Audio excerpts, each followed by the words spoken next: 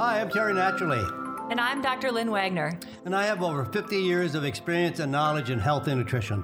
And I'm a medical doctor with a passion for holistic health. We come together to offer you unique viewpoints and expertise as health advocates around topics that deal with today's health concerns. And always for your good health. So let's get into today's topic. Great to see you. Great to see you too, Mike. So I heard sorry, I'm getting ahead of myself. I heard we're talking about the heart today. Oh, I think that's very special. Very special. Yeah. So many things we could talk about with the heart, but I wanted to start because I have a couple anecdotal stories that I think are really important. I've had a couple people in my life in the last 6 months suffer from heart disease with either irregular rhythms or heart failure or blocked arteries. And it really made me think about how here these people are, now their heart is damaged, and there's not a whole lot we can do once the heart is to that point to reverse that damage. There's things we can do, don't get me wrong, and there's some miracles that happen, and you can definitely optimize it. But once that heart structure is damaged or tissue is dead, you're not necessarily going to get it back. Right. And I know with these people, looking at them, that they've lived years of life slowly doing the damage, but didn't know they were doing it until they finally had the event that was like the final boom, right? And it just made me realize how many of us are walking around with this slow heart disease process starting to happen and blockages happening and rhythm problems that could happen for different reasons. And if we could only back it up and start taking care of our heart earlier, we could prevent all of these really sad disabilities. We could prevent almost everything. Right. But I mean, like the time, by the time you get your heart damaged and your heart's not functioning, it's really not very good. You feel tired, you can't breathe, you don't have that zest for life. And it's not like you can all of a sudden just change your diet and get it back. Like it's done, it's gone, right?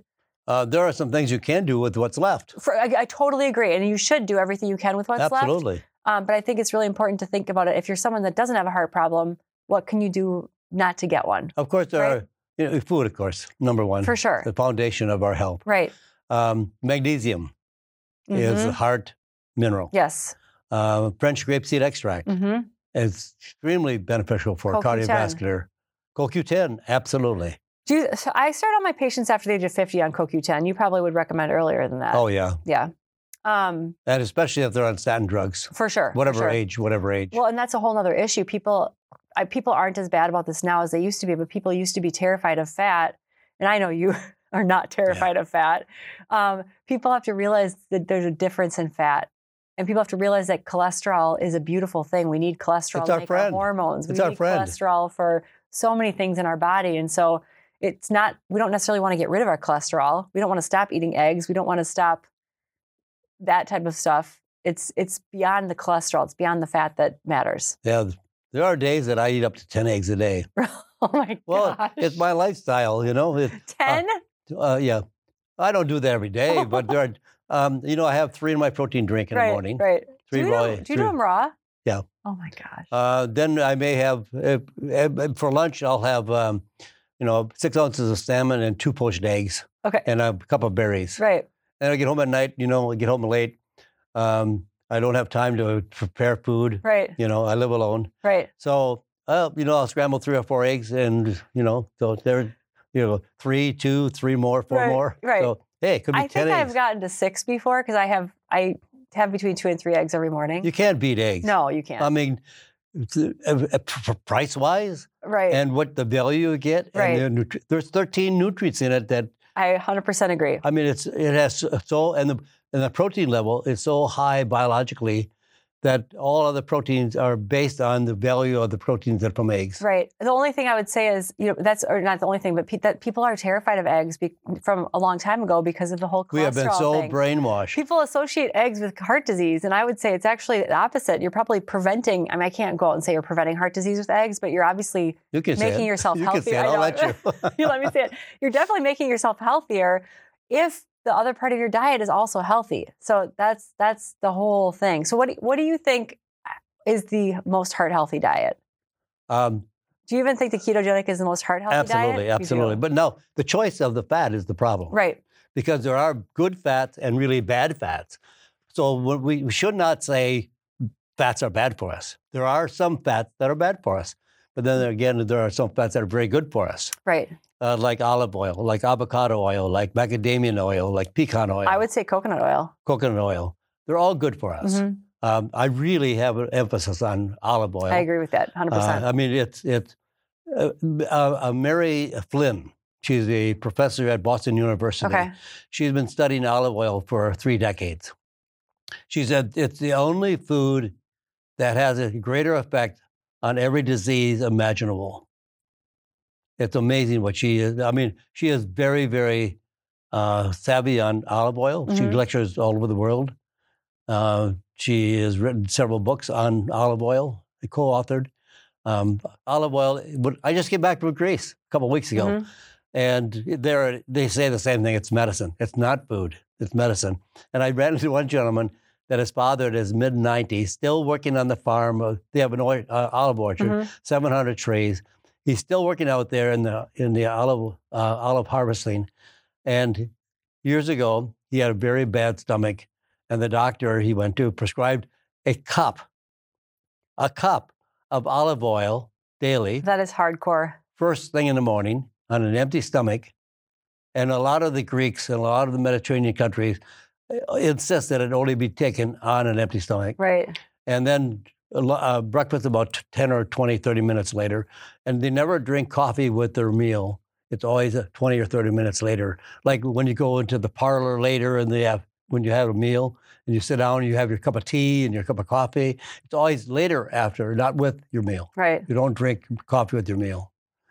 They're so much more ahead of us. I mean, they don't go to the grocery store so much. They go to the garden Right. and pick their fruit, vegetables, and take it in the house. And we obviously can't do that. Most of us don't have our own gardens. But I think, and one thing that people need to realize with olive oil specifically is the type they buy. Yes. Because if you go to the grocery store, there's going to be not maybe hundreds of bottles of olive oil, but there's a lot of different bottles. Pretty close. So it's just either buy it in the tin or buy it in the dark green bottle. Make sure it's good quality. Don't buy it in a transparent bottle. No. Light affects it. Right. Heat affects it. But here's another thing too, that the oil itself, olive oil, is no different than macadamia or pecan or avocado. They're all omega-9 fatty acids, oleic acids. What makes olive oil so unique and so different is the level of the polyphenols. Right.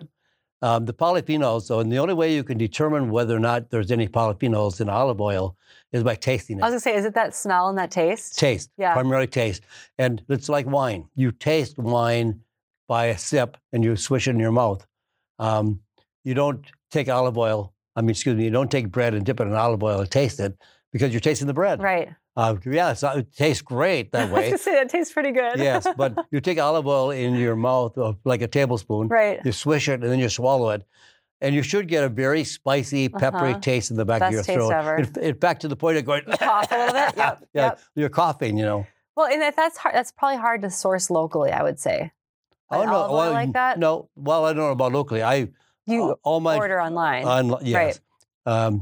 I've gone through bottles and bottles and bottles of olive oil looking for the best ones. Right. And I've come down to about 2 or 3 that are really very, very high polyphenol concentrations. So specifically that Moroccan one that you... That is excellent. Okay. The Moroccan gold is I'm good. switching over. I'm going to switch because I just buy the big dark jugs at the store. But you just go by the taste.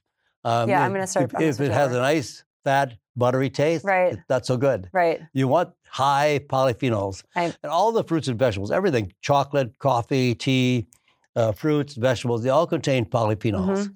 So we should be getting about 1,000 milligrams a day of polyphenols.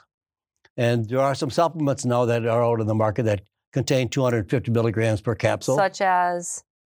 It's a combination. Okay. Like curcumin, like French grapeseed extract. Yep. French grapeseed extract is 80% polyphenols. So if you have 1,000 milligrams of grapeseed extract, you've got 800 milligrams. So that would be equivalent to eating a bunch of berries, and absolutely. You still should do the berries and everything, but it's probably nice. Apples are very high in polyphenols. Propolis is very high in polyphenols. They're all different. Right. And green tea is very high in polyphenols. So let's talk about like the top 10 foods, maybe 5 to 10, one would eat on a mostly daily basis to optimize their health with the caveat being that it also means that you should remove sugar, right? So I'm not saying that Avoid sugar. you can't just eat a terrible diet with lots of processed foods and sugar and then add these foods in and get health from them. That's not going to work. No. So we're talking about if you're already eating a very healthy diet, which means not a lot of sugar and really no processed foods at all, what could you strategically add in your diet most days to optimize your health? Because I think this is a really good take-home point. Yeah, the first things we should bring back are fruits and vegetables and berries. They're very, very high in nutritional value. Specifically blueberries, raspberries, right? Aronia berries.